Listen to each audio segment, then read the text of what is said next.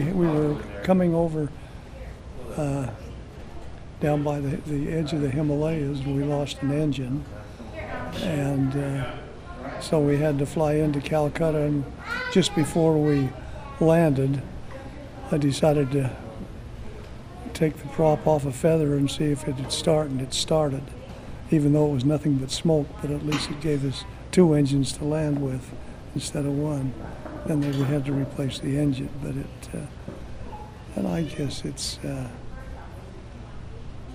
we had one real neat story.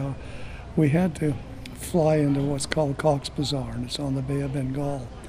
It's right at the edge of Burma, and it was a British air base. It was a trying to think of their little fighters that were so effective that they had.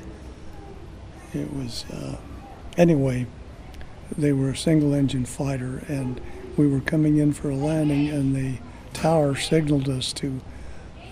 They threw a red light at us and told us to circle the edge of the runway because the fighters had to take off. It was an emergency, and so we were watching them take off. And they don't have cement runways; they're corrugated steel, and they were in the sand on the edge of the Bay of Bengal. And so the pilots came running up, and their helmets and everything were in their planes. And they were Mosquitoes. Or no, Spitfires. They were Spitfires. And all the pilots got off, but here came the last of the pilots out, and he put his helmet on, crawled in the plane, and the engine wouldn't start. And the Lord works in mysterious ways when somebody shouldn't fly. So he grabbed his helmet, got into another plane, and that caught on fire. So he pulled the fire extinguisher in the engine and put the fire out. He got into the third plane, which was still in a row, and it started up fine. He started to taxi, but in the meantime, his front wheel had slid off into the sand, so the plane nosed over this way. So you could see him say a few profanities.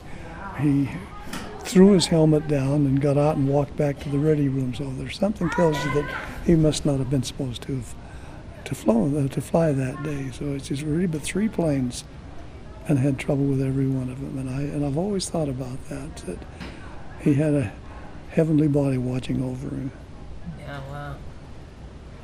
That's fascinating. We never did find out what happened or where they were going, but we went ahead and landed, and our squadron commander went in and took care of the business he had with their group commander, I guess. Then we went back to our base. But that's, and then we were flying.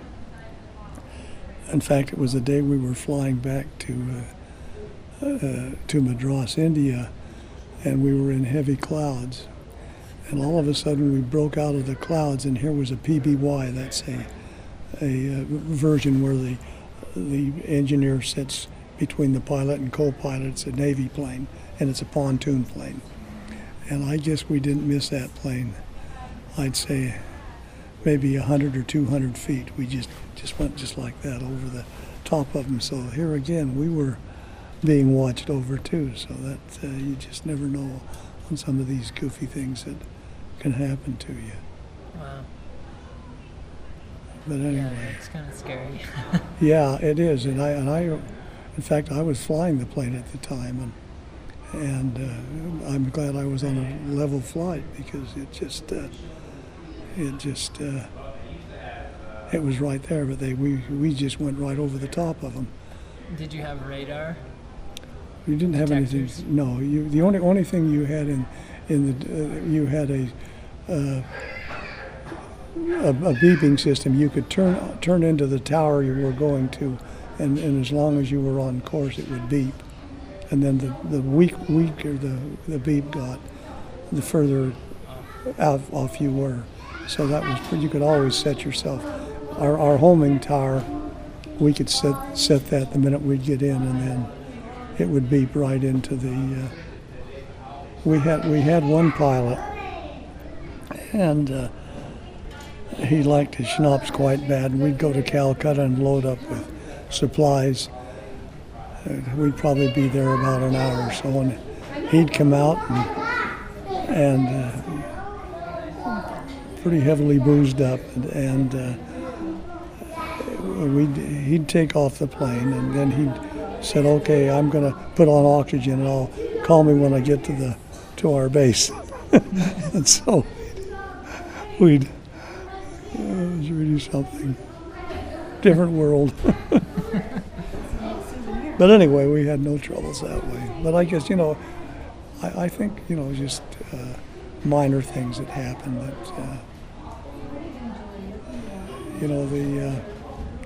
the thing that I always think about is my patriarchal blessing and how important it is. And when we got to Bombay, we got off the boat and we went in to meet with a fellow that was going to assign us to different bases.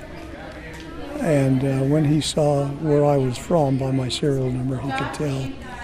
He said, "Well, did you go to Emerson School?" And I said, "Yes." He said, "So did I." And he said, "Where do you live?" And I told him over on Logan Avenue. And so he says, "Well, we're almost neighbors." And so he said, "Well, he said, I was supposed to assign you to a squadron that's had heavy casualties." He says, "I'm not going to do that." He says, "I'm going to assign you to the 89th Air Service Squadron, where there's very little action. There'll be all kind of flying, but very little action." And I just think, here's your patriarchal blessing coming in and watching over you. So you never know.